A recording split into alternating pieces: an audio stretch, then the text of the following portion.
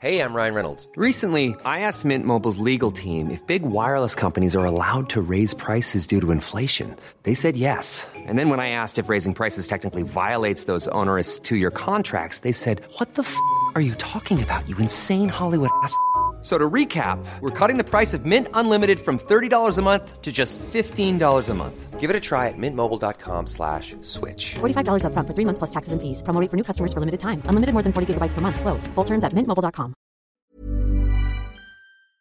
The TalkSport Fan Network is proudly supported by McDelivery, bringing you the food you love. McDelivery brings a top-tier lineup of food right to your door. No matter the result, you'll always be winning with McDelivery. Order now on the McDonald's app and you'll get rewards points delivered too. So that ordering today means some tasty rewards for tomorrow. Only via app at participating restaurants. 18 plus. Rewards registration required. Points only on menu items. Delivery fee and terms apply. See mcdonalds.com.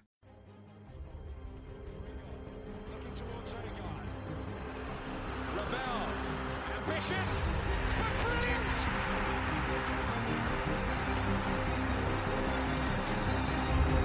I don't believe it! I swear I do not believe it! And they are back on terms!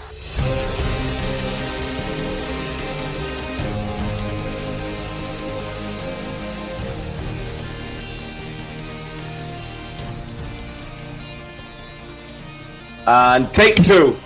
Right. Oops. Welcome to New York Talk. This is the Rod United podcast. I am going to introduce Mick first of all because we have just been talking for the last 2 or 3 minutes, not realising we weren't going live or recording.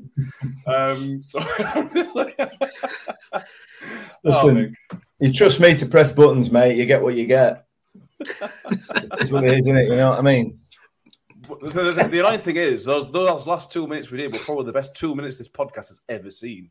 Absolutely. The dustbin. So. And only we know about it. Ah, well. Exactly. And Danny's with us as well. Thank you for joining us, Danny. Happy Easter. Hello, everybody. Happy Easter to everybody watching and listening and such. Paul Armin, who forgot to press play? What do you think, Paul? Oh, boys and girls, what a great Saturday afternoon everybody had. If you're a Rotherham fan, what a great Saturday afternoon. Danny, is that your hand up for a question or a point? Yeah, I have a question. Matt and Mick, why are you both wearing signed Sweden shirts? Well, that's a story in itself. I suppose we'll get that out of the way. Yesterday, before the game and post-match, we met up with Tobias, Thorgan and Marcus, who are Victor's family. We went to the Blue Coats with them. And they insisted on a shirt swap. So they had these Sweden shirts signed by Victor. And we gave them our Rotherham shirts. So they're probably back in Sweden by now. Thankfully, I spoke to Marcus, and me and him are just about the same body size, it seems. My shirt fits quite well. Thank you very much. It's lovely. Mick didn't have the same look with his shirt swapper, did you? Well, I mean, if I could just show you, it's probably better. The off. audio listeners won't be able to see this. Podcast, but it shows off my baby really, really well. To be fair, lucky I've got it on tonight. I thought I would have to get it cut off yesterday. But yeah, thanks, Dorgan. Love you too, mate. He is. He has 2 men that he loves. He told us. One of them is Dan Barlasser. The other one is Mick. That's some company, that, Mick. Some company, exactly. Thorgan's insisting on having his own live podcast. Come on, but having listened to his and Mick's conversation, I had to wash my ears out when I got home. So we'll have to see how that goes. But it was great to see him. Saw Victor after the game as well. Great to see those, and hopefully we'll see him again in the future. Yeah, great guys. Now you were there. You were there post game as well, weren't you? Yeah. It was great to just have a chat with Victor. And I will say for Sam Todd, if he's listening, he wasn't drinking beer. I promise. It was on Coke and Ice. I swear. You might want to look into the burger that he had, but other than that, it was a good boy. Yeah. Thorgan were going to call the gaffer, weren't he, and tell him what he thought. Yeah. But yeah, thank you.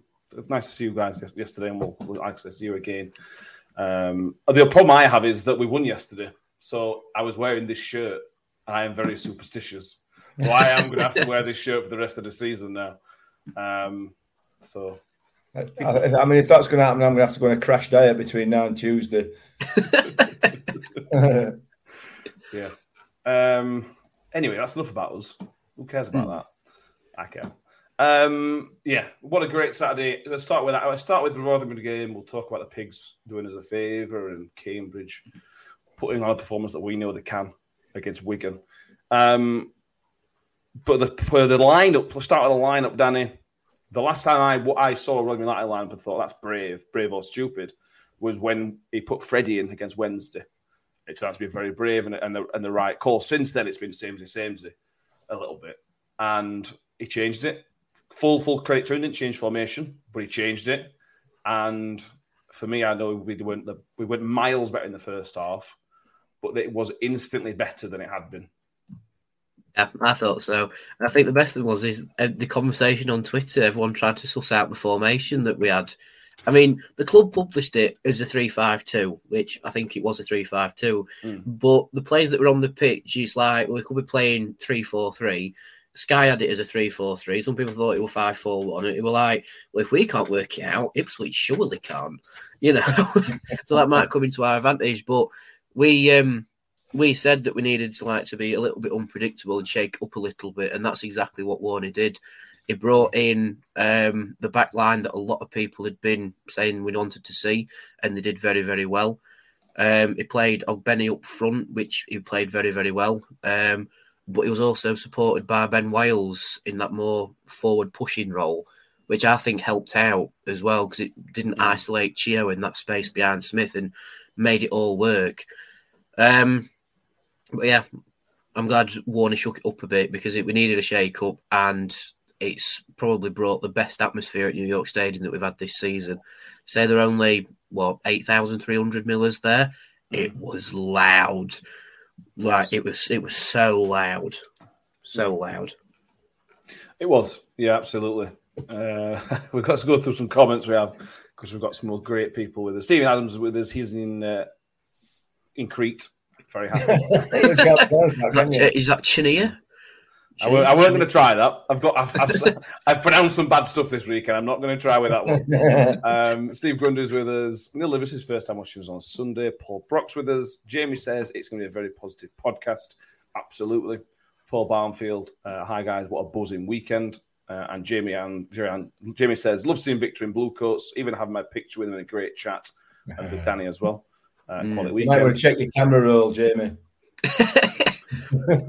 I did photography as part of my uni course. Behave. No, well, if he gave his phone to Thorgan to take a picture of Victor, you will have a selfie on there of Thorgan. Yeah. Brilliant. Yes, Mick. It was. We'll touch on the atmosphere because it was absolutely bouncing. It's the loudest it's been all season. And it's the loudest it's been, and I don't know how long. I can't remember the last time it was that loud. And it wasn't anything special. There wasn't anything done special. It was just brilliant.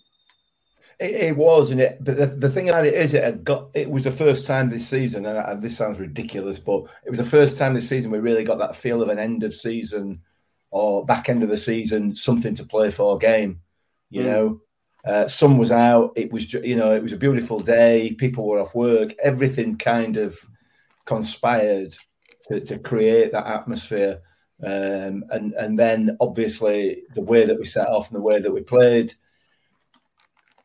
because of the improvement in commitment and performance over and above the last few games, it all just sort of created like the perfect storm in terms of atmosphere. And everybody was up for it. So yeah, it was great. Absolutely fantastic place to be yesterday, New York. Yeah, it was. Shirley says the atmosphere needs to be there for the 4 remaining games. Should have been all the time. Yes, but when things start getting serious, that's when you always see it come up. And the sunshine helped. As stupid as it sounds, Mick, you mentioned it. The sunshine just gets people in better moods, doesn't it? And it just... Of course it does, yeah. Great place to be yesterday. John Morell, the impartial Birmingham fan, thought we were poor until we got forced into change, which we'll come on to, and the lad who came on, Barlasser. Thankfully, James Norwood couldn't finish his breakfast, as he should have put that one in early on, Danny. But I haven't seen the replay on Sky Sports from where we were saying we're off the initial miles offside. He wasn't even close; it was miles off. But that's the look. We're finally getting a little bit of luck. Last 5 or 6 games, we've had no luck.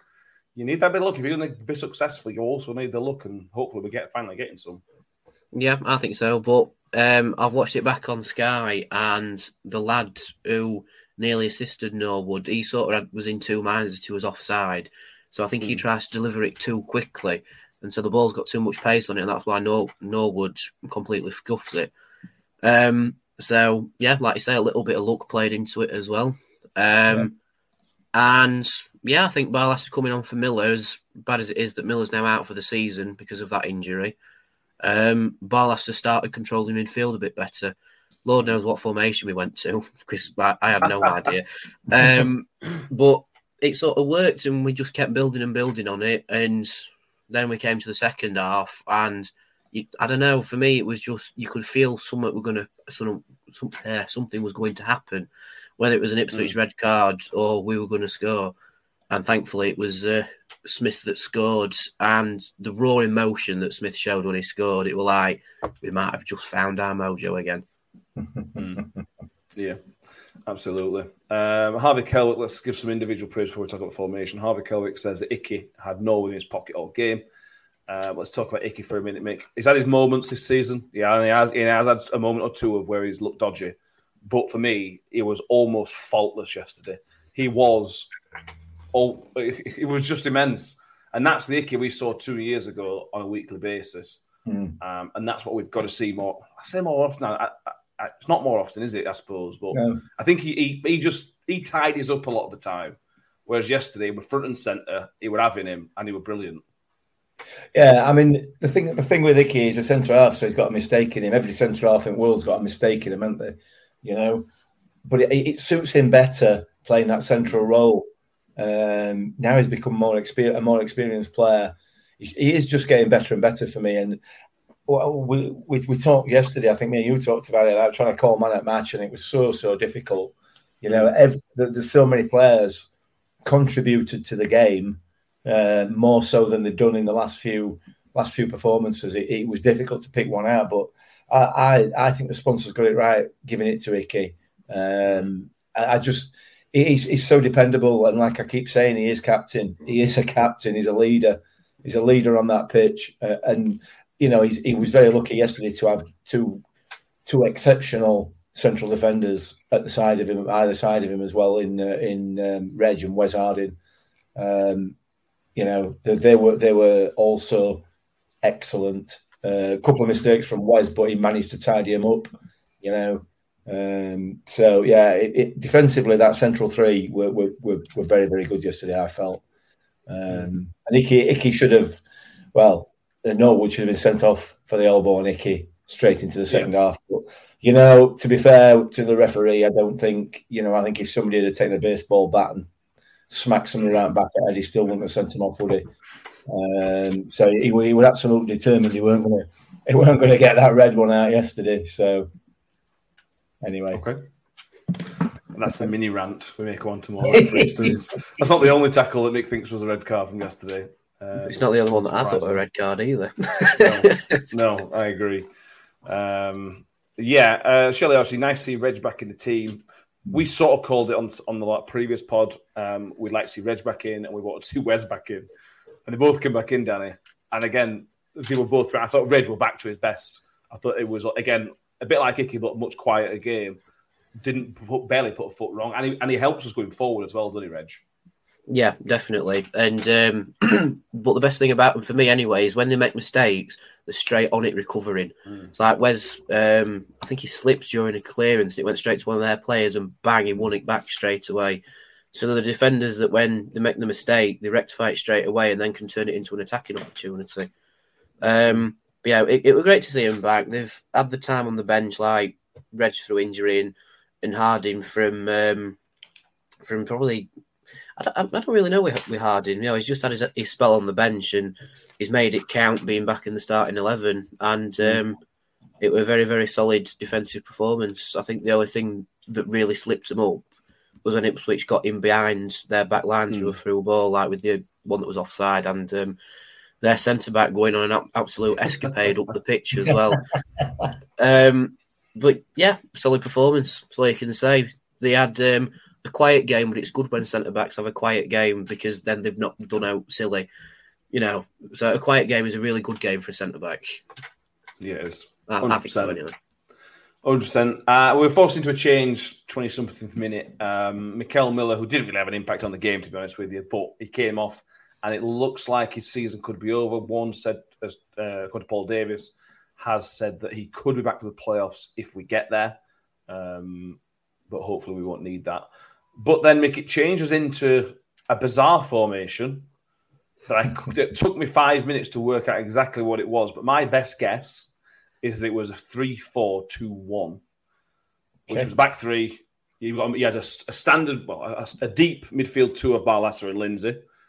Your wing backs of Chio and Ozzy Tutu.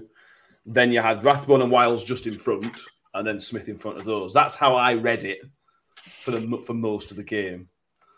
I may be wrong. We may find out in the next press conference tomorrow, which will be Tuesday.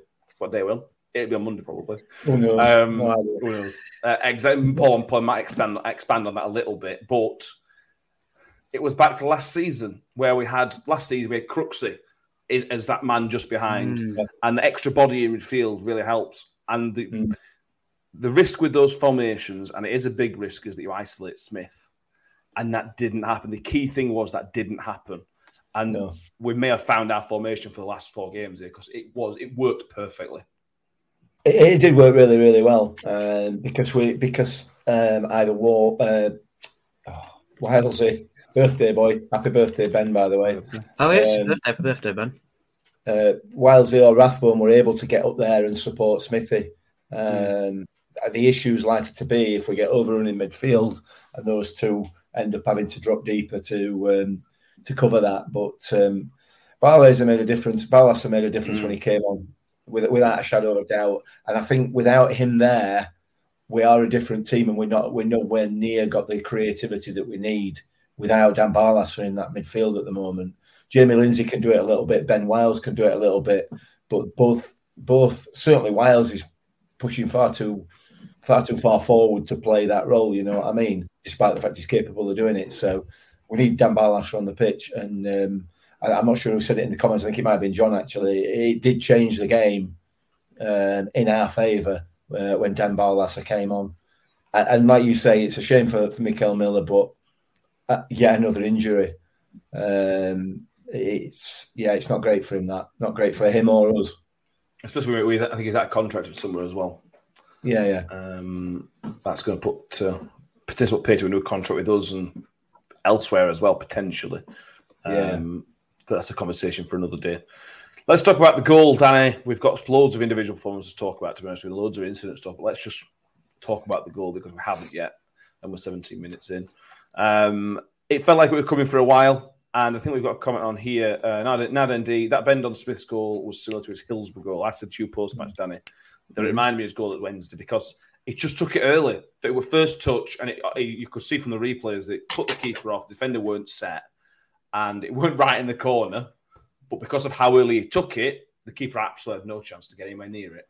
Yeah, he's almost used the defender as like a guide to where the post is, so he knows to bend it round him. But yeah, like you said, it was a very similar technique to Hillsborough, different type of goal completely. But the technique of using the defender and taking it first time, it's just left him for 6, hasn't it? How do I explain it? It's the one time that young Indonesian lads, is it Baggett? I can't remember his name now, but I know what you mean, yeah.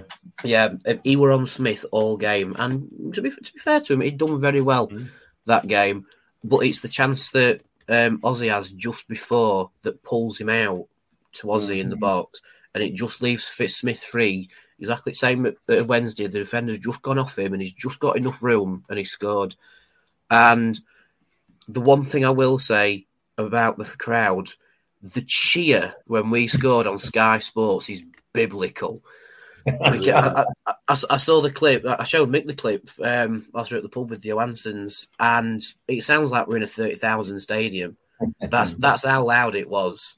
And I think that's all the pent-up frustration and nerves from the last 3 games. It's a release, isn't it? Yeah, that sudden release. It's like, yes, get in. And Warney, bless it, we were airborne. It was like they were doing Dirty Dancing with him and Barker. It was fantastic.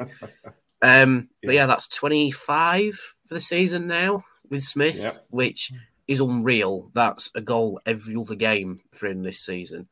25 game, wasn't it, I think? Yeah, 25 in 50. That's unreal. If that were in Premier League, they would not stop talking about it, and neither are we. So that's good.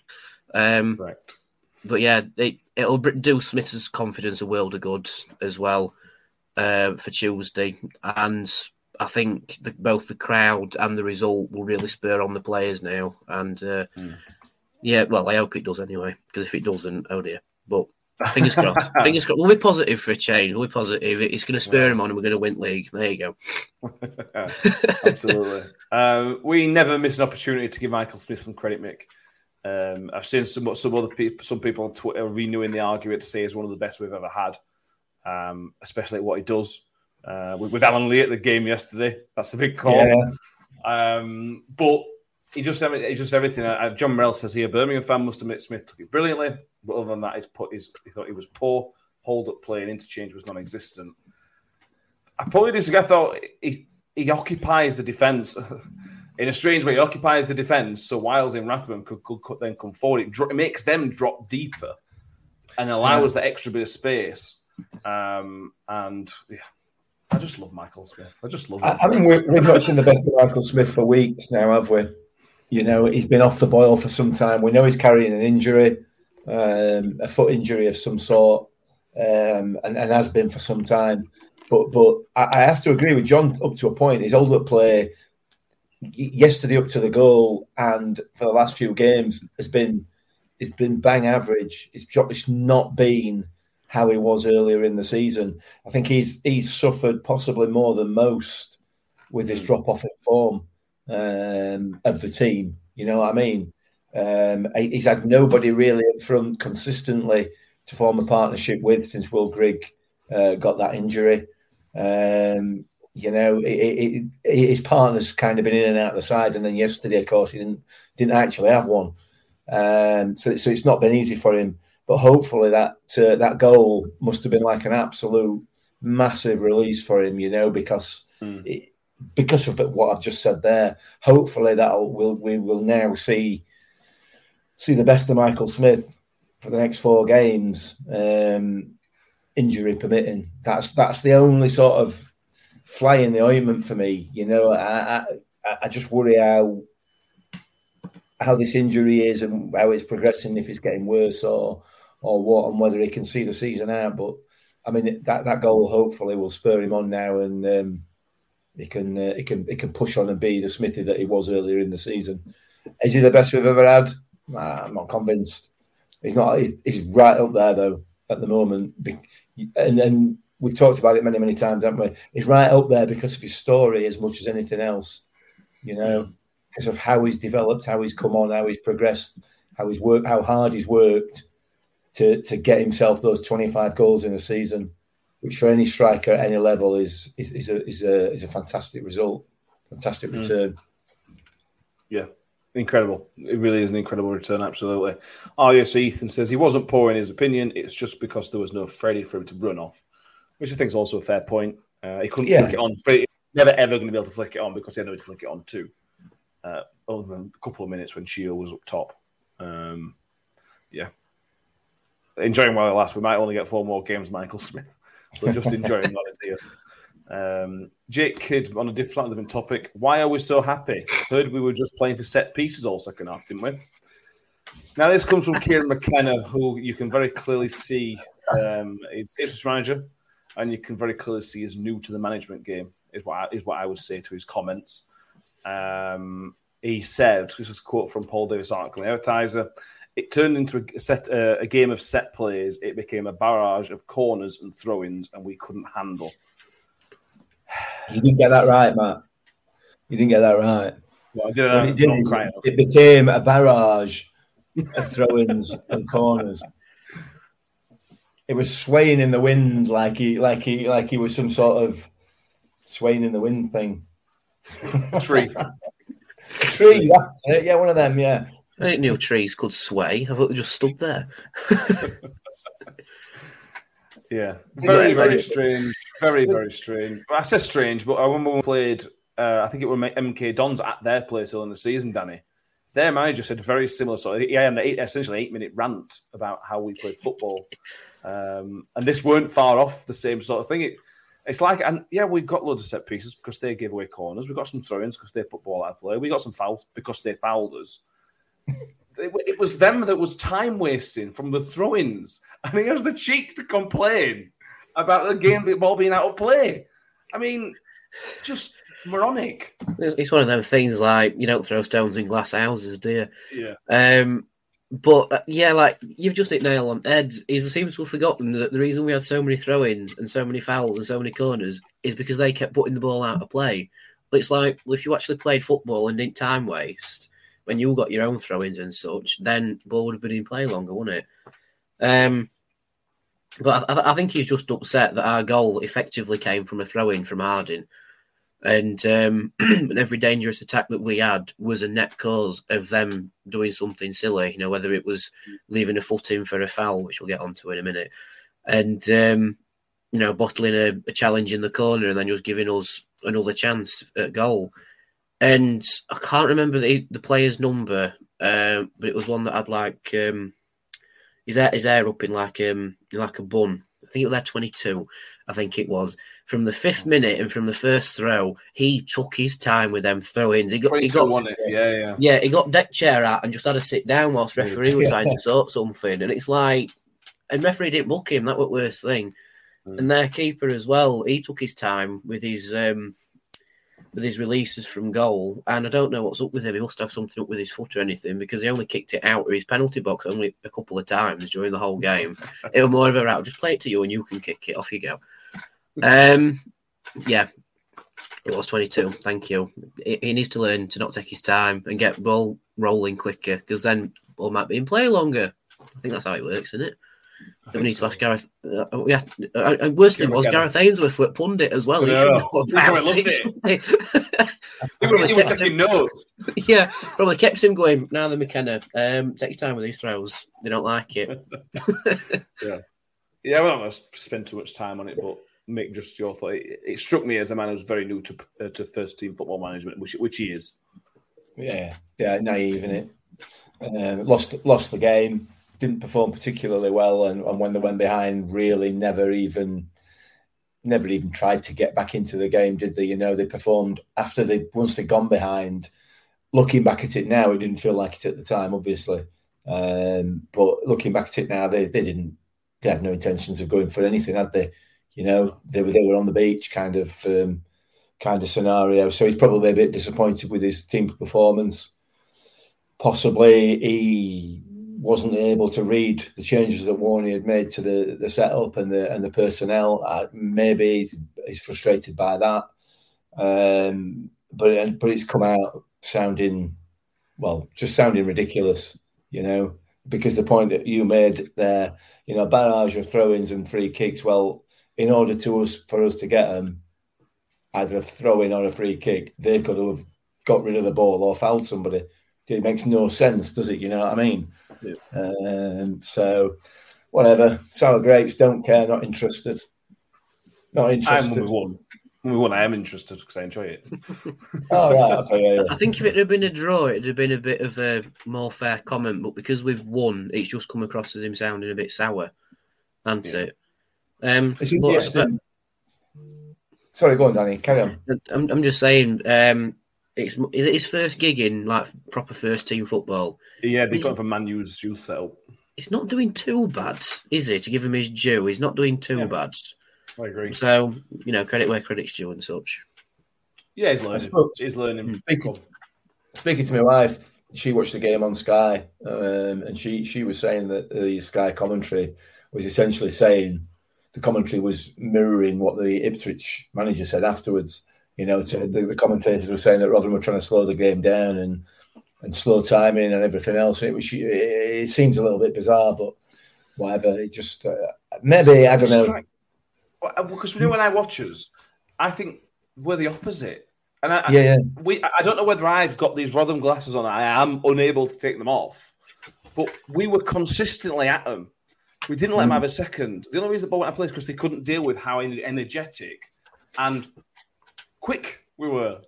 We were trying to get the ball off them to keep the ball in play to try and attack, but they were kicking the ball out of play. So it's not us trying to slow the game down. They're having to resort to get the ball out of play. And I see the game differently. I clearly see the game differently, but... Yeah, I don't know what you should do. I mean, I felt that we were still pushing for a goal 6-7 minutes into injury time. But, you know, it wasn't until we got to the last couple of minutes where we went into the corner with it. But anyway, whatever. It matters not what anybody else thinks, does it? Ultimately, no. You know, just as it didn't matter as we drove away from Portsmouth on Tuesday night, what anybody thought. The bottom line is we didn't get 3 points there. We didn't get anything. We came away from New York Stadium on Saturday with 3 points. That is the only thing that matters ultimately. You know, what anybody else's view on our performances is mint imperial, really, isn't it? True. If anyone was Carl Scott mentioned, it was Dominic Thompson, the player who was slowing the throws down on the right-hand side, left-hand side. There were a couple of times, a couple of throw-ins as well where he took. They had both feet on the pitch as well. But anyway, let's not get bogged down in rules, shall we? Yeah, I can see Ethan. Did you see the Wednesday fans passing time at the Rotherham game before the MK Dons game on the Ipswich Town vlogger? I saw that they were on. I watched the vlog, fast forward to the Smith goal, and just watched the limbs and the Rotherham end. Brilliant. I can't remember the guy's link, so I can't give him a plug. But anyway. We'll talk about refereeing issues in a moment. Let's give some more praise to more individual players because this is what we like doing. Kerry Louise, Jamie Lindsay's energy, though. Philip Rawlinson adds it with Jamie Lindsay is a positive machine. Again, somebody we talked about in the last couple of episodes, Danny. He was back, and my God, wasn't Jamie Lindsay back? How good was Jamie Lindsay? Yeah, back to his best. I thought he was back to that championship Jamie Lindsay that we saw, you know, the one that was the pig killer, because we've just mentioned Sheffield Wednesday. In that game he played against Wednesday where he just ran the show. And I think it was more or less the same. I think if Ollie Rathbone wasn't on the pitch, probably Jamie Lindsay would have covered every blade of grass. But I think Ollie Rathbone probably did cover every blade of grass and then every blade of grass that was off the touchline as well. But yeah, Jamie was immense. Back to his best, and if he plays like that on Tuesday, he could very well score as well if he keeps finding those areas and keeps pushing on. So yeah, Jamie, same again, please. Thank you. There's always been an issue this season, Mick, that can you actually get Ollie Rathbone and Jamie Lindsay in the same team? Because they do very similar jobs. They are different. But they do similar roles. And if you can find a way to get both of them in a Rotherham United team, then we are absolutely cooking on gas because they are just what we want as a fan. They just want to work hard, and then other people can just almost feed off our energy. Barlas is a key one of those, so we'll just see something else in it and then just work around it. But I'm not saying it's lazy, but it helps him with their energy, and we may have found a way to get both of those in the team without losing too much elsewhere. Because if we can, honestly, that'd be amazing. Yeah, possibly, but it means playing one up front, and it means playing Smithy up front on his own, because that's the only place you can take a player from in order to fulfil those two roles, or for them to fulfil those two roles. So it worked on Saturday. You know, the issue you've got is that you do that, you don't win the game, then you criticise for playing one up front when you need to win. You know, it's you're damned if you do, damned if you don't kind of scenario, but. I mean, they clearly can play in the same team, and they were formidable with the work rate and closing the ball down and in the press. I mean, because of the high press that we play, to have two of those players within the team is like it's just an absolute godsend, isn't it? You know, they're exceptional, the pair of them. Yeah, they are. We'll come on to the Burton game in a minute. We'll sort of talk about how we're going to set up going forward. But yeah, I very much enjoyed those. Carl Scott says on Jamie Lindsay. Jamie Lindsay was immense. How he wasn't up for the man of the match poll on our official Twitter feed, he doesn't know. It was one of those games where you could have picked four or five people for the man of the match. Let's move on to some refereeing decisions and comments.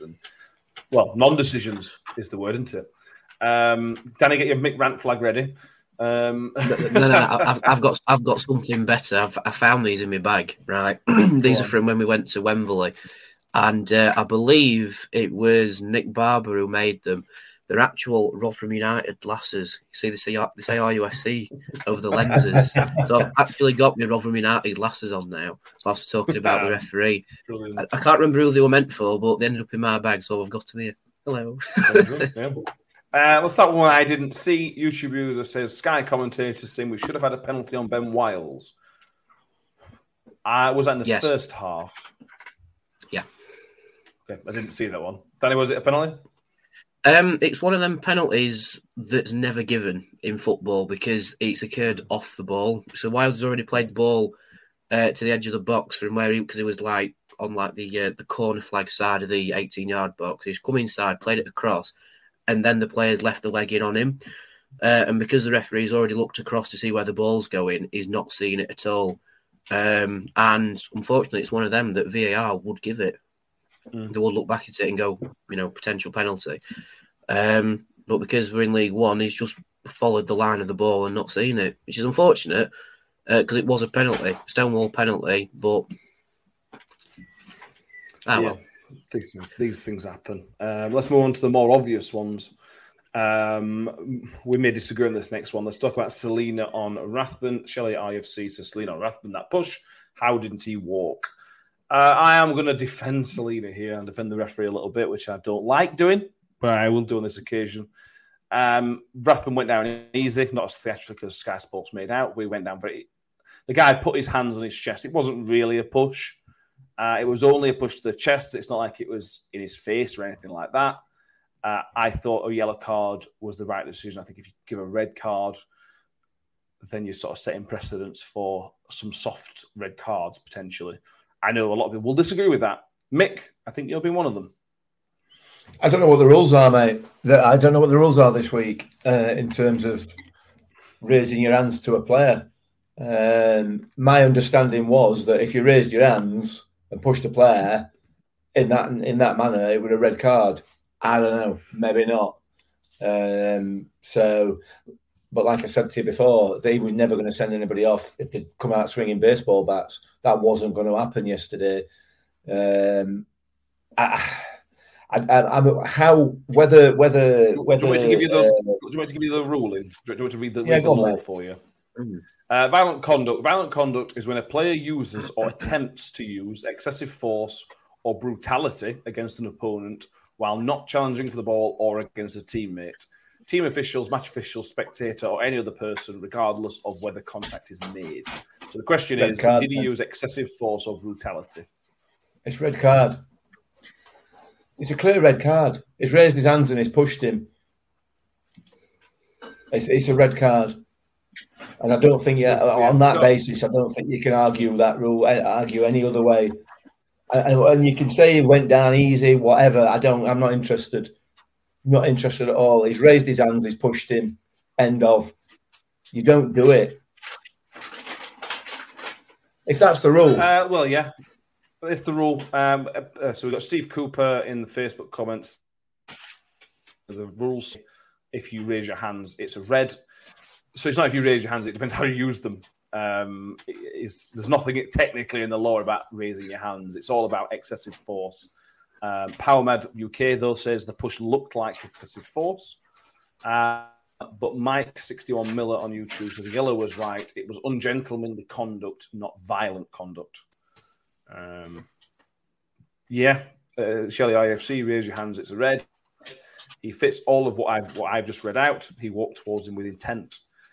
It's one of those, Danny, that I suppose could go either way. And I'm always in the camp that if you don't have to give a red card, just don't give a red card. Unless you have to. And I thought that was one of them where you didn't have to give a red card. That's probably what the referee Yeah, I mean, I'm going to sound like Mick saying this, but it's one of them rules that's open to interpretation, isn't it? And he's interpreted that as being yellow card worthy, but as it's written down, to me, it sounds like it should be a red card. And we've seen some interesting red cards given against us this season. And I think that's probably why we wanted Norwood sent off for the Icky situation. And what we called the player who nearly put his foot through Victor's chest. Like we've seen that happen. Yeah, we've seen that happen time and again with Victor, and gets no protection from it. And again, I think with Selena, it's just fitting that. We've seen that happen with us, and they've gone down comically, and we've been punished for it. Yeah, it's open to interpretation. I personally think, through what you've read out, it's a red card. But I don't know, maybe it was the occasion that got to the referee, and that's why I didn't send him off. Didn't want to look like he was being a bit too harsh on Sky. Or he's just completely bottled it and given a yellow cards. But anyway, he got subbed off in the end. Don't matter. Paul Brook. Go on, sorry. The reality of it is, it's probably not a red card, but the rules say what they say, you know, and that sort of behaviour fits what the rules say. So, you know, and this is what we bang on about, or I bang on about all the time. If you leave those rules open to interpretations by referees, you will get inconsistency. It's as simple as it has to be, because you're leaving it open to people to make their own interpretation of it. And that rule necessarily is not really open to interpretation. It's pretty clear. Yeah. I mean, if it goes against us, you know, if Joe Mattock does it, which is likely to at some stage, because he does, I don't want him sent off. But I don't know how much I'd have to be able to complain if he did get sent off for it. You know? Yes, I know what you mean. Paul Brook, what about the foul on Icky? Hello, Mick. Flagging some stuff outside your house. Yeah. I just got somebody stood knocking at my front window, trying to distract me from my... Say again? You ain't good about your Swedish shirt. He's waving it back window now. Yeah. It's like that thing that happened to Dr. Disrespect a couple of years ago, isn't it? Paul Brock, what about the foul on Icky? Same elbow that McDonald got sent off. Now, if you compare those two incidents, Mick, they are very, very similar. Carl Scott says Norwood elbow and Icky could have been a red, but looking back, Norwood's eyes were on the ball all the time, but he was just using his arms to jump. Tell me what's different to that from Matt and Angus's red card a few weeks ago. Well, there is a difference. There is a difference. The difference is that Icky was also going for the ball, whereas the one with Angus, the opposition player weren't even going for the ball; they were just going to foul Angus. Yeah, I mean, I wanted a red at the time. I felt that it was. I felt it got elbow in face and everything else. But yes, you're right. Both players were going for the ball. Both players were looking at the ball, and it was one of those things. Arms go up, don't they, when players jump? Yeah. It's just that simple. But again, it's inconsistencies, isn't it? You know, we've got a player out for 3 games, and we were down to 10 men in a game against Shrewsbury for a decision that was nowhere near as clear cut as that one that went against us. But yeah, it is what it is as far as that's concerned. We've got to get used to this if we're going to go up, haven't we? We have to get used to this, because we all know that when you get back up into that championship, the standard of refereeing is way, way lower than it is in our division, way lower. So we're going to have to get used to this. So I'm already kind of tentatively started to write some rants just in case we do go up, because there'll be plenty to come next season. I think your referee got that one right on balance. Okay. The final. No, that's true. The final referee incident we're going to talk about, and let's keep it quick because I want to get back to more. I want to talk about Rotherham United again. The final one is where Victor got kicked in the chest by Sonny Aluko. Having everybody have seen Victor's chest, and they had loads of marks on his arm, and having seen Danny's vlog, it's a red card for me. Paul once defended Aluko, actually, and said it wasn't a red card. He went for the ball. He couldn't have been further away from the ball, Danny. He might have gone for it, but he was 3 days too late and kicked somebody in the chest. Yeah, and like I said, we've seen it time and again with Victor against Preston and Barnsley. Usually keepers get a lot of protection in those situations, but Victor doesn't seem to get anything. You know, like describe it perfectly. It is very, very brave goalkeeping, and some players wouldn't be up to it. But it's the fact that the player was so mistimed with going for the ball that, from my angle on the vlog, it's quite clearly Victor's ball. And then the player's just mistimed it and then nearly gone through his chest. But also, I've listened to the Ipswich commentary and they couldn't understand why he got a yellow card. Because, exactly. And they were saying, like, well, what have they booked him for? They must have booked him for the high foot. And it's like, well, if you booked him for high foot, then it should be a red card for the severity of where his foot is and the fact it's mistimed. But obviously, again, the referee is on Sky and probably thought, well, I need to do something here because he's quite clearly laid him out and made contact with him. So he showed him the yellow card. But from the TV angles, it looks like a fair challenge, you know, both going for the ball, etc. But from my angle, it's so mistimed that I would give a red card for it. It's a very similar situation to what happened with Ched Evans at Preston. The only good thing is it was in Victor's chest and he hasn't left a stud in Victor's eye socket. Yeah, it's the lateness. We 2 minutes ago. I've read out the definition of violent conduct, and this ticks the boxes, Mick. It's excessive. He's not got the ball, and as the rule says, it's irrelevant whether he's going for the ball or not. That's actually not relevant to whether it's a red card or not. He's absolutely got to go for the ball. Absolutely got to go for it. Yeah, but you've got to at least get near the ball, and he was absolutely nowhere near it. And in the defence of the I don't think he's seen it. There's a lot of bodies in his way. That's the only defence I can give the referee. So then it falls back to the lino. Is the lino brave enough to give that call? We all know linos are probably not going to be brave enough. And that's the only defence I can give to the referee. I mean, I agree with the Ipswich commentary. The only thing that it isn't is a yellow card, you know? Because if he's made a genuine attempt to get the ball, fair enough. However, his foot's too high. If his foot's too high, then it's a free kick. His foot's too high and he hasn't made any contact with the ball, but he has with the player's chest. It's a red card. It can't be anything else. It is just impossible to be anything else. You know? He's given the free kick. He's booked the player. So therefore, as far as the referee's concerned, there must have been a foul. A foul worthy of sanction. But if it's a sanction, it's a red card. I'm sorry, but it can't be anything else because he's gone with his foot, 2 feet off the floor, high enough to get Victor in the chest. Admittedly, he's down slightly. His knees are bent, so it's not, we're not sort of talking head high, but he's got him in the chest and on the arm, and then across onto the arm. He's not made any contact with the ball. It can't be a yellow card. Not even close. It can't be. But yeah, I think the best thing we can add to that as well is that we've actually seen Victor's injury that he got from that, and to me the injury. No, and also the injury doesn't sort of make sense because he's obviously kicked him in the chest, but he's gone into his chest and then straight across his arm as well. So it's like well. It looked a mess when he showed it as like, and you could see the stud marks in his arm that had gone straight through him, and it's like, whoa, it would be a goalkeeper, eh? Victor would, but fair play to him. He got up and carried on. And the Sky was saying, they've got Josh Chapman on the bench who hasn't made an appearance this season. It's like Victor survived worse, he'll be fine.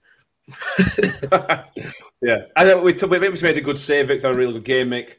But the one thing that you can always trust Victor for is he's going to stick his head or chest where it hurts. And that's one of the areas he is above Vickers. I think Vickers probably pips me in the overall game, but that is the one thing that I have yet to see many keepers beat Victor on. He is the bravest keeper I can remember seeing in a long time. Yeah, he is, and because he's daft. And they're all mad. They're all mad. Goalkeepers are mad anyway, aren't they? And Victor just sort of adds a bit more madness into that. So he's great, absolutely great. And you know he's going to come for those, and you know he's going to get there. He's either going to get there or he's going to get taken out. And to be honest, I don't think he really cares which. Does he? No problem. No. Listen on podcast before Christmas, didn't he? That he sort of loves them challenges a little bit. The pain just makes him feel alive, I think is what he said. Yeah. Love it. He's skinny now. When we met him at pub, you know what annoys me about professional footballers? They're just skinny, aren't they? They're just... Yeah. He's a keeper. You know, keepers back in the 90s, they were just fat lads, weren't they? Who were just waiting goal. Neville Southall, for example, an amazing keeper, but he wasn't hardly a peak physical specimen, were he? And then you got Victor, who was just in like... It's just not fair, is it? But he works hard. Bless him. Any other players you want to pick out? We've picked out loads of players. I've always got time for a bit more players that praise though, guys. I think we've. I'd like to praise Chio for his Tigger celebration when Smithy scored. I thought that was brilliant. If you've not seen the video, somebody post it up on Twitter. It's fantastic. Yeah, it is. It just looks like Tigger. The question is: are you Victor from Danny's vlog, or are you Chio from when the goal went in? Which one of the two are you? Just to drop into your knees in relief, or just jumping around like Tigger? Which one are you? That'd be a good poll on Twitter. What's your celebration, Victor or Chio? We'll put that one once we're finished. I'm probably Chio. Yeah. I'm probably 70% Chio and 30% the relief that Victor looked like he had. 2-2, Aussie 2-2 again, improving, and again probably his best game, Mick, for us, obviously. Yeah, I thought so. He played really, really well. I'm not like I said in the last podcast. I'm not 100% convinced he's bought into it. I think he is here just to see the season out and get some game time, in his own mind, which is fine. But he's contributing. He tends to run into dead ends a little bit. Now, I don't know whether that, particularly in the second half, I don't know whether it's because he's playing on the left and he's a right-footed player, and that kind of ends up with him having to cut inside and end up in a dead end. I'm not really sure, but yeah, he's like lightning, isn't he? And there were a couple of times when he got back, using his pace to get back and get into those, prevent those sort of breaks as well, which was probably a criticism of him in the earlier games that he played, that his defensive duties kind of got neglected a little bit. But no, I'm really impressed with him. He is a good player, and he's going to be some player for when he gets to a club that he's settled at and wants to play for. But I think he clearly wants to play at a higher level than he's at the moment than we're at. If we go up, different ball game potentially. Well, we'll have to wait and see with that. Yeah. Carl Scott says the only negative from the game is Miller out for the season. Gutted for the lad. I am gutted for Miller because we all love Miller, Danny, and he is a great player. But I'm going to put my Rotherham United hat on for a moment and just say it's good for us that he's got injured now rather than having signed a 3-year deal in the summer. Because he's clearly got an issue with that hamstring, and whether it's something as a club we can manage is a big question, because it is the second or third this season that he's had, so it's clearly a problem. Yeah, and I think so far we have managed it very well, and we've brought him back, and he has played very well when he's come back, so it could be something you look at in the summer, like, we know you're suffering with this injury a little bit, but let's give you a bit of rehab until your contract starts running down, and then if you want to stay here and carry on and we can manage it, then yeah, keep him on. But if he wants to explore elsewhere, which I'm sure he's fully entitled to, then that's his decision. But we would want a player that's just fresh from a season-ending injury. I know I've only got 4 games left, but speaking of potential incomings in the summer, before we move on to the Burton preview, one has had the informal chat with Will Grigg about him coming back after his rehab's done. So if his injury isn't too harsh on him, then we could be seeing Will Grigg in a permanent Millers shirt next season, which I think would be great to see. And we could wind up, and we could wind up the Sunderland fans by singing Will Grigg is a Miller, the Black Cats are terrified. Yeah, absolutely. Johnny Davis says it's his opposite hamstring, which is potentially more worrying. It's both hamstrings that are going. Again, this is just with my selfish Rotherham United hat on. But I'd love to see him back again in the Rotherham shirt next year, but it's got to fit, if you know what I mean. Where are we? Rathbun from Mike Miller. Rathbun was man of the match for him, driving force and back to his best. I agree. Rathbun was immense, wins the ball back so many times. That's from Philip Rawlinson. And Matthew Hepsonall, thank you for joining us, Matthew. The passion was there for all to see yesterday. Much like the team from the start of the season, I hope Wigan and MK suffer a bouncing drip now. Yeah, I agree. Let us talk about some stats, some records being broken and records equaled, and then we'll move on to something I was going to talk about. As Paul Davis reported yesterday, we are now matched our record for most clean sheets in the season with 26, which is an incredible achievement. 4 more games to break the record. And if you sort of question how well the season's gone, we are now, this points total is the third highest in the club's history. Joint third highest in the club's history. I think there's only 2 seasons. I think 2013-14 under Evans for the playoff season, we got 86. And that's our second highest. Our highest is 91 under Ronnie Moore for the Division 2 winning season. So we're having such a good season. We've just got to get over the line. We may need a club record total to get us up into the promotion places, but I think it's worth pointing out where we are. I thought that was an interesting start anyway. So there we go. Wigan and MK Dons. Shall we all talk about a bit of a group therapy now? So we all talk about how we all became Sheffield Wednesday fans for 2 hours. I didn't watch it.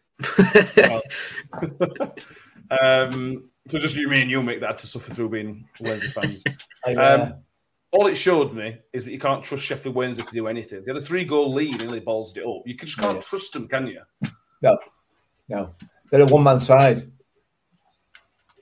Here we go. They are a one-man side, aren't they? Well, you look at them, and I've obviously, in all seriousness, I was obviously critical. I don't think critical's the right word. I was on the wind-up about Barry Bannon at the beginning of the season, and obviously we all know the sort of story behind that. But when Barry Bannon went off yesterday, they had nothing. They had nothing. For me, he is the glue that holds that side together, and he is the creativity in that side. He is Sheffield Wednesday for me. And yeah, they did us a massive favour, and I felt physically sick during the goals as they went in. It really hurts. But they did us a massive... Mickey, are you hankering after another Barry Bannon shirt the way you've just praised him? No, I'm just trying to be serious. I'm just trying to be serious for a minute. They did us a favour yesterday, and for that I'm thankful. And hopefully we can do them a favour next Saturday and knock Oxford out at playoff places. A favour for a favour and all that. They did us one. It's time we did one. They did them one. Yeah. We should also create. I know it's Wednesday. This is not a Sheffield Wednesday podcast, but the Bannon goal, Danny. I'm sure you've seen the Bannon goal. A stunning goal. Probably keeper deserves a bit of criticism, absolutely. But you've got to credit Bannon for the vision and just a stunning goal. Yeah, I think so. I think probably a contender for Sheffield Wednesday's goal of the season, to be quite honest. And it did turn out to be the winning goal. And it's quite poetic that it was an Alex Ravel-esque goal that won Wednesday the game against MK Dons, that then put us above MK Dons into the automatic places. Quite poetic, yeah. But I'm not quite like you two. I didn't watch it. I was just reading the group chat and it's like, Sheffield Wednesday 3-0 up. Oh, well, they check Twitter. Wow, what a goal. Fair play. We'll give him a fair play on that one. I won't go anywhere here, but fair play. Yeah, the worry is that MK Dons showed. I know you're right what you're saying, Nick, about Pigs sort of falling off when Bannon came off. The worry is that MK Dons did show quite a lot of heart to get back into that game. And I didn't want to see that. I wanted it to go 3-0 and MK Dons trickle off with a tail between the legs. It worries me that they came back with a bit of fight and a bit of some bit of summer. We don't want that, do we? But from their point of view, it's 2 games without a win, which is not much. But when you're in your final 5 games of the season and they've not won those 2, that sounds like a lot. It is a lot because of the stage of the season we're at. It is. So hopefully they've got Oxford on Tuesday night, which is a tough one. Again, it's tough for Oxford on a poor bit of form as well. Dropping out playoffs. It's this time of year where Carl Robinson almost starts bottling things, so it might be a good time to play Oxford. And also we should credit Cambridge, Danny. We're doing us a favour. We talked about Cambridge being one of the best teams we've played this season, and they've rolled over for Wednesday, for example, beaten Hill by 6-0 by Wednesday. But they absolutely did us a massive favour, and again, great value for a great away win for them. Yeah, definitely. In all 3 games against Cambridge, they have turned up against us, even when we beat them 3-1. I mean, it sounds weird, but it wasn't a tight 3-1. If that makes sense. They played really well. We just took our chances against them that time, and then they rectified that with the 1-1 draw in the Papa Johns that we thankfully won on penalties. But yeah, Cambridge turned up against Wigan. Wigan tried and break them down, but they couldn't. They eventually did nearly right at the end of the game, but Cambridge did another solid for us, and in fairness, have made Wigan catchable. It's amazing how 24 hours can change your outlook on a season, isn't it? To be honest, I couldn't see Wigan and MK losing another game this season, and it's both happened in the same day that we've picked up another win. So it's like we've gone above MK on goal difference. Wigan are 4 points in front, and someone's done the math. If MK lose their next 2 games and we win our next 2, we are mathematically promoted because they won't be able to catch us with the single game, even without playing our game in hand against Sunderland. And that's how close it is this season. And I hate to have doubled up on my prediction, but it's going to the final day, lads. The league title will be decided on the final day, and it's going to be annoying as hell because people are there with the phones listening to the Wigan game or whatever, and I don't like it, but I do at the same time.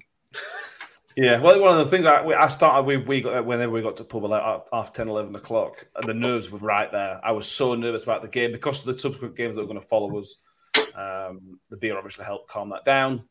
Thorgan, Victor's uncle, told us we were going to win, and we won. So, that settles the nerves for you, I suppose. But with that, Matt, he also said if we won 5-0, you're going to swap pants as well as shirts. Swap mixed pants, not my pants. Oh, okay. Hence why we're going to struggle through a live podcast with Thorgan, because these are the type of stuff that it comes up with. I mean, if he gets us a win, I'd agree to anything with him. Okay. It might be interested. It might be interested. I'll message you. In fact, I'm going to lay the gauntlet down now. Right, if we win the league, right, I will do a proper snog with him live on camera for the vlog. I'm laying that gauntlet down right now, and I'm not going to won't back be back out till next either. season, I don't think, which is a shame. Good, you might forget it. Yeah. But as Danny rightly points out, we could be promoted by Saturday at 3:00. Obviously, we could. Well, I don't think we can be out of the running completely by Saturday. We'd have to lose both games, and we would still have 2 games left. So we can't be out of the running. We can be promoted by Saturday. Lots of ifs and buts. But basically, if we bet at MK Dons result on Tuesday, and then that would take us at least 1 point ahead of them, and then win on Saturday, and they don't win, we are promoted, essentially. You've got to bear in mind our goal difference is something like 8 better as well. So there's a good chance. MK Dons need a good swing if we're 3 points ahead of them. And then we have the game in hand against Sunderland, where hopefully Sunderland's season will be sewn up in the playoffs or out of it. So it's exciting this time of season. My God, it's stressful, but it's just what you want to be part of, isn't it? I can only imagine the joy and pressure it brings as a player, mate, because I know how I feel as a fan. Yeah, it's just nervy, isn't it? And it's not a position we anticipated ourselves being in 5 or 6 weeks ago, but it is what it is, isn't it? It just adds a bit more spice to it, I guess. I'm comfortable with it. I'm comfortable with where we are at the moment. Okay. Just. Mike Miller on YouTube. Let's not get ahead of ourselves, lads. No, we're not getting ahead of ourselves. Well, I am. No. You know what I am. I always do this to myself. Yeah, you do. Before Saturday's game, we were going to finish 7th. Now we're going to win league. So that's how it works. Football fan. Swings and roundabouts. Just getting the permutations. It technically could be done. It probably won't, but it technically could be done by Saturday. But that relies on us winning at Burton on Tuesday night, which is another tough game. We know how tough Burton are, how bad they can be. I was reading a tweet from Gabe Sutton, who is the man in the know for the Football League. He knows everything about the Football League. And the phrase he used, that Burton have been garbage since Christmas. So this is the type of Burton team we want to be playing. I'm hoping they are garbage. To put it into context for you all, Burton have only won 1 game in their last 11. But their last 3 games have all been 0-0. So they clearly don't score many. They clearly don't concede many. We'll beat with 3-1 at our place earlier in the season, Mick. I was not asking what you think the game's going to be like because it's this time of the season. Anything could happen. Let's talk about how we want to set up. Harvey Kelwick thinks only one change for him, which would Barlaser in for Miller. And then we just go basically back to the formation we ended the game, which I already mentioned, 3-4-2-1-ish. How would you see that? Yeah, I mean, obviously Barlaser is going to come in because of the injury to Miller. The only question realistically is, do we play 2 up front? Do we sacrifice one of those midfielders and bring in Freddie or JJ? It depends how they see Burton as they are at the moment. They're one of the better sides we played when we played them at New York. I know we beat them and we beat them convincingly, score-wise, but they were a good side. Jimmy Floyd Hasselbank is a good manager. And he shouldn't be managing in League One, but he's obviously got a thing with Burton, and he's been there a while, hasn't he? Or been there twice. Is this his second? It's at least twice, maybe more. I'm not sure. Yeah. So they're a good side. There's no doubt about it. So it's going to be a really, really tough game. But it's down to Warney how he sees where he sees their weaknesses. It would be great to start with the same 11 that we finished with, but does that, Burton aren't tips for each other. So I would suggest they're probably going to try and play a similar way, try and play football, play out from the back, etc. So we'll have to wait and see. But I trust them to just get it right. I know they will. They will get it right. Joanne Simpson giving us a stat that I should have seen, but I didn't. So thank you very much, Joanne. Burton haven't scored since the 12th of March. And that was 3 goals against Fleetwood. Again, since they beat us, I think Fleetwood have been garbage as well. So that's 5 games that Burton haven't scored in. All these stats are pointing towards a 1-0 Burton win, aren't they, Donny? Took the words straight out of my mouth with that one. I mean, the thing with Burton is they have, like Gab says, they have been garbage since Christmas, but they're still in a position where, they're not quite threatened with relegation, and they're not going to make the playoffs now. That's probably mathematically confirmed. So it's just, Burton don't really have anything to play for. I think for them now, it's just finish as high as possible, which is a very dangerous mindset for a team coming against us who are still trying to get in and secure the automatics. But like you say, Burton haven't scored in the last 5. They haven't won in the last 5 either. But they're somehow still ranked 19th with goals scored per match, which is still 1.1. So it's like, could nick one, And we've won our last 3 matches against Burton, and going off, we've won our last 4 or 5 against Ipswich. Could play into our favour because we know how to beat him. Michael Smith might be coming back into form now that he's scored. But Burton's top scorer is John Brayford, the defender. So he's top scorer. 5 goals.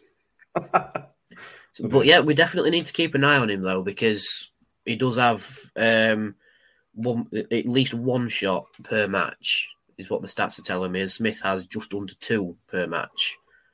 So we definitely need to keep an eye on John Brayford. But like the people in the comments have been saying, if we go with the same 11 when Barlaser came on, we should be okay, because we can get beyond Burton with the pace of Chiewo and Ozzy. Also have that midfield security, and If we've got a midfield that works with Barlaser, Lindsay, Rathbone, and Wiles all on the same pitch together, that could be very, very, very, very interesting for us. And I think because Icky, Reg, and Harding had such a good game as the back three, I'd say give them another run out, because they'll look at where they've gone wrong, they'll improve on it, and then they'll apply it to the next game. And I think the three of them do deserve a run out now, because they've shown that they are capable of doing it. And so I think we should reward them with that. Yeah, I completely agree. But it's a big question. A back three is a big question in theory, Mick, because we know we like to play Woody wherever possible. But one of the things that has been levelled at Warney, and you can't really argue with this one, is there's been not much stability in the back three, and that's because we've got to manage Woody. A big part of that is because we've got to manage Visual Wood's workload. But there comes a time where you do need to start having some consistency. And 4 games before the end of the season is where you say, right, these boys have just put in a really good performance. Stick with them. I think putting Woody in would be unfair. Danny says it would be completely unfair to the 3 boys that played, because they barely put a foot wrong. Yeah, he's got to go. Certainly, as far as the defence is concerned, he's got to go back to that. You know, you've got the shirt; it's yours to lose. Attitude, because they were outstanding. The 3 of the best defenders in this division. Those 3 of. I'm not saying they are the 3, but they are clearly 3 of the best defenders in this division. All of them are championship quality. That's before we start looking at Richard Wood and Joe Mattick and Angus MacDonald and so on and so forth. So, I don't think you change that back 3. I don't think you change Chio. I don't think you change Barlaser, Lindsay, Rathbone, Wiles, Smith.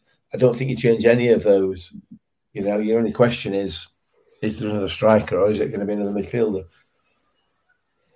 I think with Woody on the bench, we use him the same way that we used him against Ipswich. When we're 1-0 in front and we need that little bit of experience at the back just to see it out, which is exactly what Woody did when he came on. The experience came on, he organised the defence straight away, got them geared up and kept them going, and we saw it out. And as much as I love Woody, I think these last 4 could be the time where he steps up in the dressing room and is the leader in the dressing room. Because if you've got Warne and Woody motivating you in the dressing room, Lord above, help the other team out. You know what I mean? It's like having Chio and Ozzy on the same wings as each other. It should be illegal. But having Warne and Woody as motivators should also be illegal, because that's their forte. They motivate you, they keep you going, they keep you pushing on. And Icky's a very capable captain in his own right. But if we've got the captain on the pitch and then the captain in the dressing room, both getting the team going, that could be our formula for the last 4. It's not knocking Woody's ability or anything like that, but I think potentially it could be better for the team for him to be the experience that comes on later in the game rather than the experienced head that starts the game. Maybe against Sunderland, potentially he starts as the experienced head, like don't concede early sort of thing, but in terms of seeing games out and grinding out the result now for the last 4, I think we need Woody in the dressing room and as the experience that comes on later. I've been manufactured in my non-football manager in brain, by the way, so I could be completely wrong, but you know. That makes sense to my non-football in brain as well. So if we're stupid, we're stupid together. Jalen Simpson asked a question which probably look ahead in the summer. Looking ahead, if we get promoted and Huddersfield do get promoted as well, would they take Reg back on loan with us or leave him in the Championship with the experience with us? Yeah, I think that's a good point, a good question. If we get promoted, I think we then become Huddersfield fans, hopefully that he comes back next season. As these loan things work, I think we're going to get there. Are we going to overlook the fact that Huddersfield, the Huddersfield are actually challenging for promotion into Premier League? Well, they're in Luton. We're not going to make a comment on that, are we? I mean, it's just bizarre, isn't it? I mean, it's strange bedfellows in the playoffs. I mean, you've got Huddersfield, Luton, Nottingham Forest, and all right, Sheffield United. Yeah, they've been there, but with Huddersfield, Coventry aren't far off. Blackburn aren't far off. I think it's one of the few times the Championship has dished up a very interesting playoff competition where we turn into a Championship podcast now, where it's not just your standard 3 down for Premier League. Oh, they're going to finish top 3. You know, all right, we've got Fulham and Bournemouth are now up there who've been there recently, but it's turned out very interesting. I'm quite interested to see how the Championship playoffs work out this season, because we could see a former big name back in the big time. It shows, and I heard this on a different podcast as well, point this out. It shows that if you run your ship properly, not just financially, in terms of personnel, there is a good chance you will find yourself in good positions. Obviously, our budget is significantly less than even Luton and Coventry, but it's a sign that if you can progress and build gradually, there is a pathway, there is a route. We're getting ahead of ourselves. We're still in League One. Score predictions. Danny and Mick both got 1-0. It's 1-0 to Rotherham in the Ipswich games. Come on. Well done to you two. You don't win anything, so unlucky. I won myself a Sweden shirt. Signed by Victor. Okay. Doesn't fit like, but doesn't fit, and you've got to wear that to the game on Saturday again. Oh, you are kidding me. Well, you wore it to Saturday, and we won. You know how these things work. Yeah, I do. So I'm afraid you're going to wear it again. These man fits. I'm not going to football you anymore. Brilliant. And if you're not going on Tuesday, you've got to sit on your settee watching iFollow in that Sweden shirt as well. Well, I might go. We've got a decent following going to Burton, 1,300 at the minute. It's not bad. Yeah.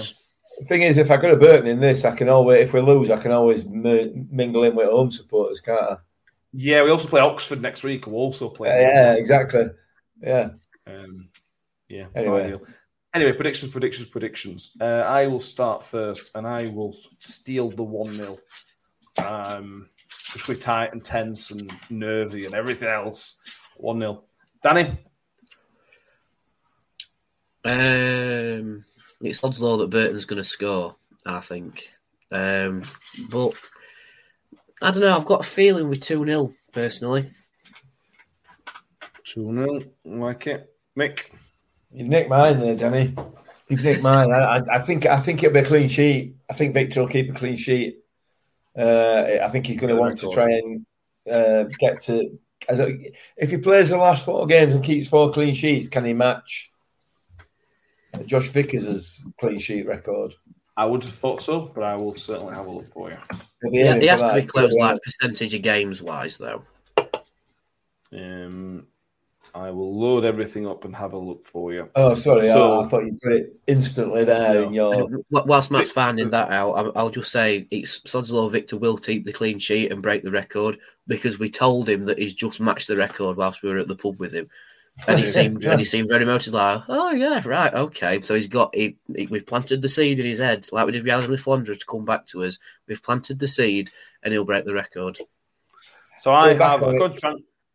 Go, sir. I'm going to say we're back on it, so I'm going 3-0. That's my prediction. Okay. So just to give you the stats, Victor has, according to Transfer Market, I don't know if this is updated for yesterday. It says he has 9 and Vickers has 12. So he could match Vickers. I don't think it has updated because Victor's percentage has dropped below somebody else's. So I don't think it has updated from yesterday. I know we've kept 22 clean sheets in the league total, so I think it's 12 and 10 now. It hasn't updated. Then it's giving it. We've got it on here. It's 9 and 12, so it clearly hasn't updated Transfer Market. So he has 10, which will obviously push his percentage up as well. We've got some people with some superstitions on here. Will Roebuck had his lucky boxes on for the first time in a while. He thought the luck had ran out. And Shelley says, I wore the same pair of boxers for most of the season. Obviously, they've been washed, thankfully. I didn't wear them Saturday, so I continue to ditch them for the last few games. Whatever you did, anybody watching, anybody listening, whatever you did on Saturday, do it again on Tuesday. Even if you're not going to the game, try and wear what you wore. Try and do what you did on Tuesday. Same against Oxford. Try and wear what you wore. Try and do what you did. So I wore shorts on my knees, got sunburn. It might be 12 degrees on Tuesday night in Burton, Danny, but you have to wear them. I'll just make sure I've got my football socks on, keep your knees cool, keep your knees warm. Yeah, I think I've hidden my superstitious side pretty well in this podcast so far. Yeah, when it gets to this time of the season, everything. If you've got a lucky shirt you haven't worn for 2 years, get it out. Just get it on. Just before we end, because we're just coming up to an hour and 19, which is pushing longest one this season. But just before we end, Shelley, I'm going to top your superstitious pair of boxers there, right? Because my superstitious pair of boxers got absolutely destroyed on an away day. Let's stop it there. I'll leave it there. But if you're the bloke who tore them, you know who you are. And I actually went back because my mum says, "Mum, can you repair me lucky boxers, please? I want to wear them for the rest of the season."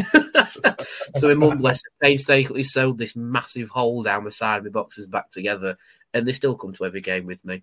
But like Shelley says, they are washed, so nobody get too concerned about that, please. Yeah, absolutely. And Johnny Davis in your comments, I'm not going to put the comment up, but Johnny Davis, yes, you do. We can see it on feed, but that's fantastic. Jamie asks, a good away day at pubs. Danny, you'll be obviously going to coach. Do you know what pub you're set to go to? If you don't, that's fine. I mean, at the minute, the bus is the pub for me. We haven't made a man's up yet. Always. It's burnt the also car anyway. It's garbage, won't it? Anyway, Harvey Kelwick 2-0 in predictions. Kyle Briggs says 3-1. Carl Scott says 3-0. Jerry Ann Simpson 1-0 to the Millers. Jamie says 2-0. John Morrell says 3-1 to us. He thinks Burton are on the beach, which it does seem to be the case, hopefully. Paul Barnfield says 2-0. Will Roebuck, with his lucky pants on, says 4-0. Absolute field day, he thinks. Like it very, very much. If we win 4-0, I'll have my lucky pants on my head. Paul Brock says 1-0 on Tuesday night, he thinks. Thank you very much, Paul.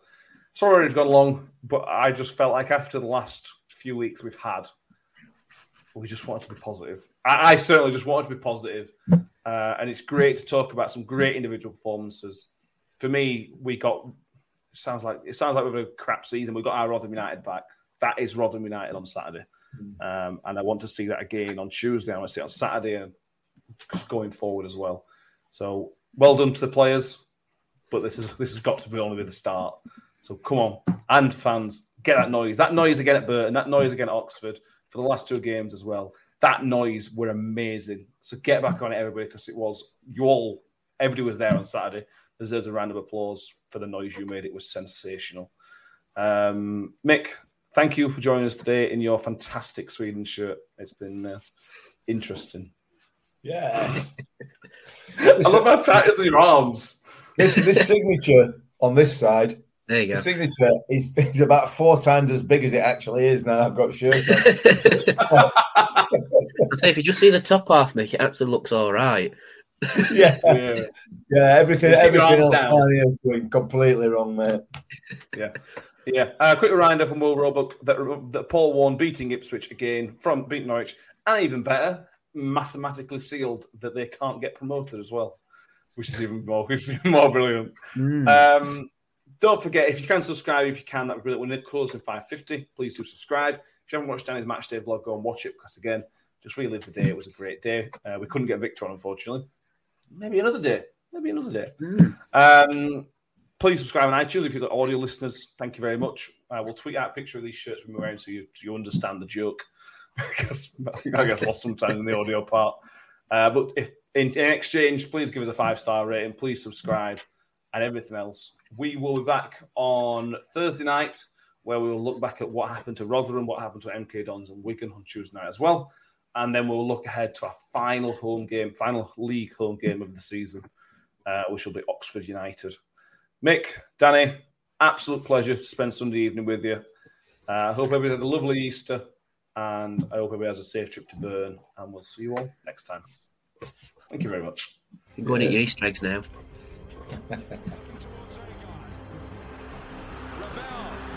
Ambitious.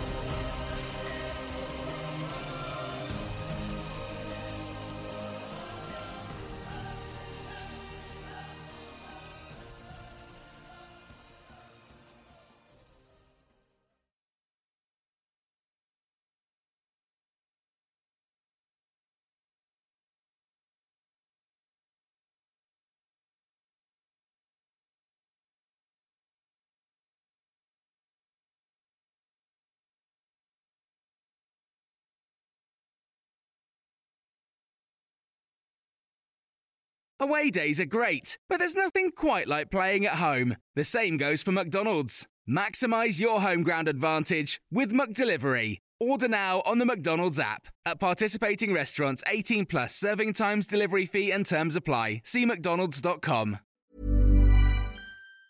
Hi, I'm Daniel, founder of Pretty Litter. Did you know cats tend to hide symptoms of sickness and pain? I learned this the hard way after losing my cat, Gingy. So I created Pretty Litter, a health monitoring litter that helps detect early signs of illness by changing colors, saving you money and potentially your cat's life. Pretty Litter is veterinarian developed, and it's the easiest way to keep tabs on your fur baby's health right at home. Go to prettylitter.com and use code ACAST for 20% off your first order and a free cat toy. Terms and conditions apply. See site for details.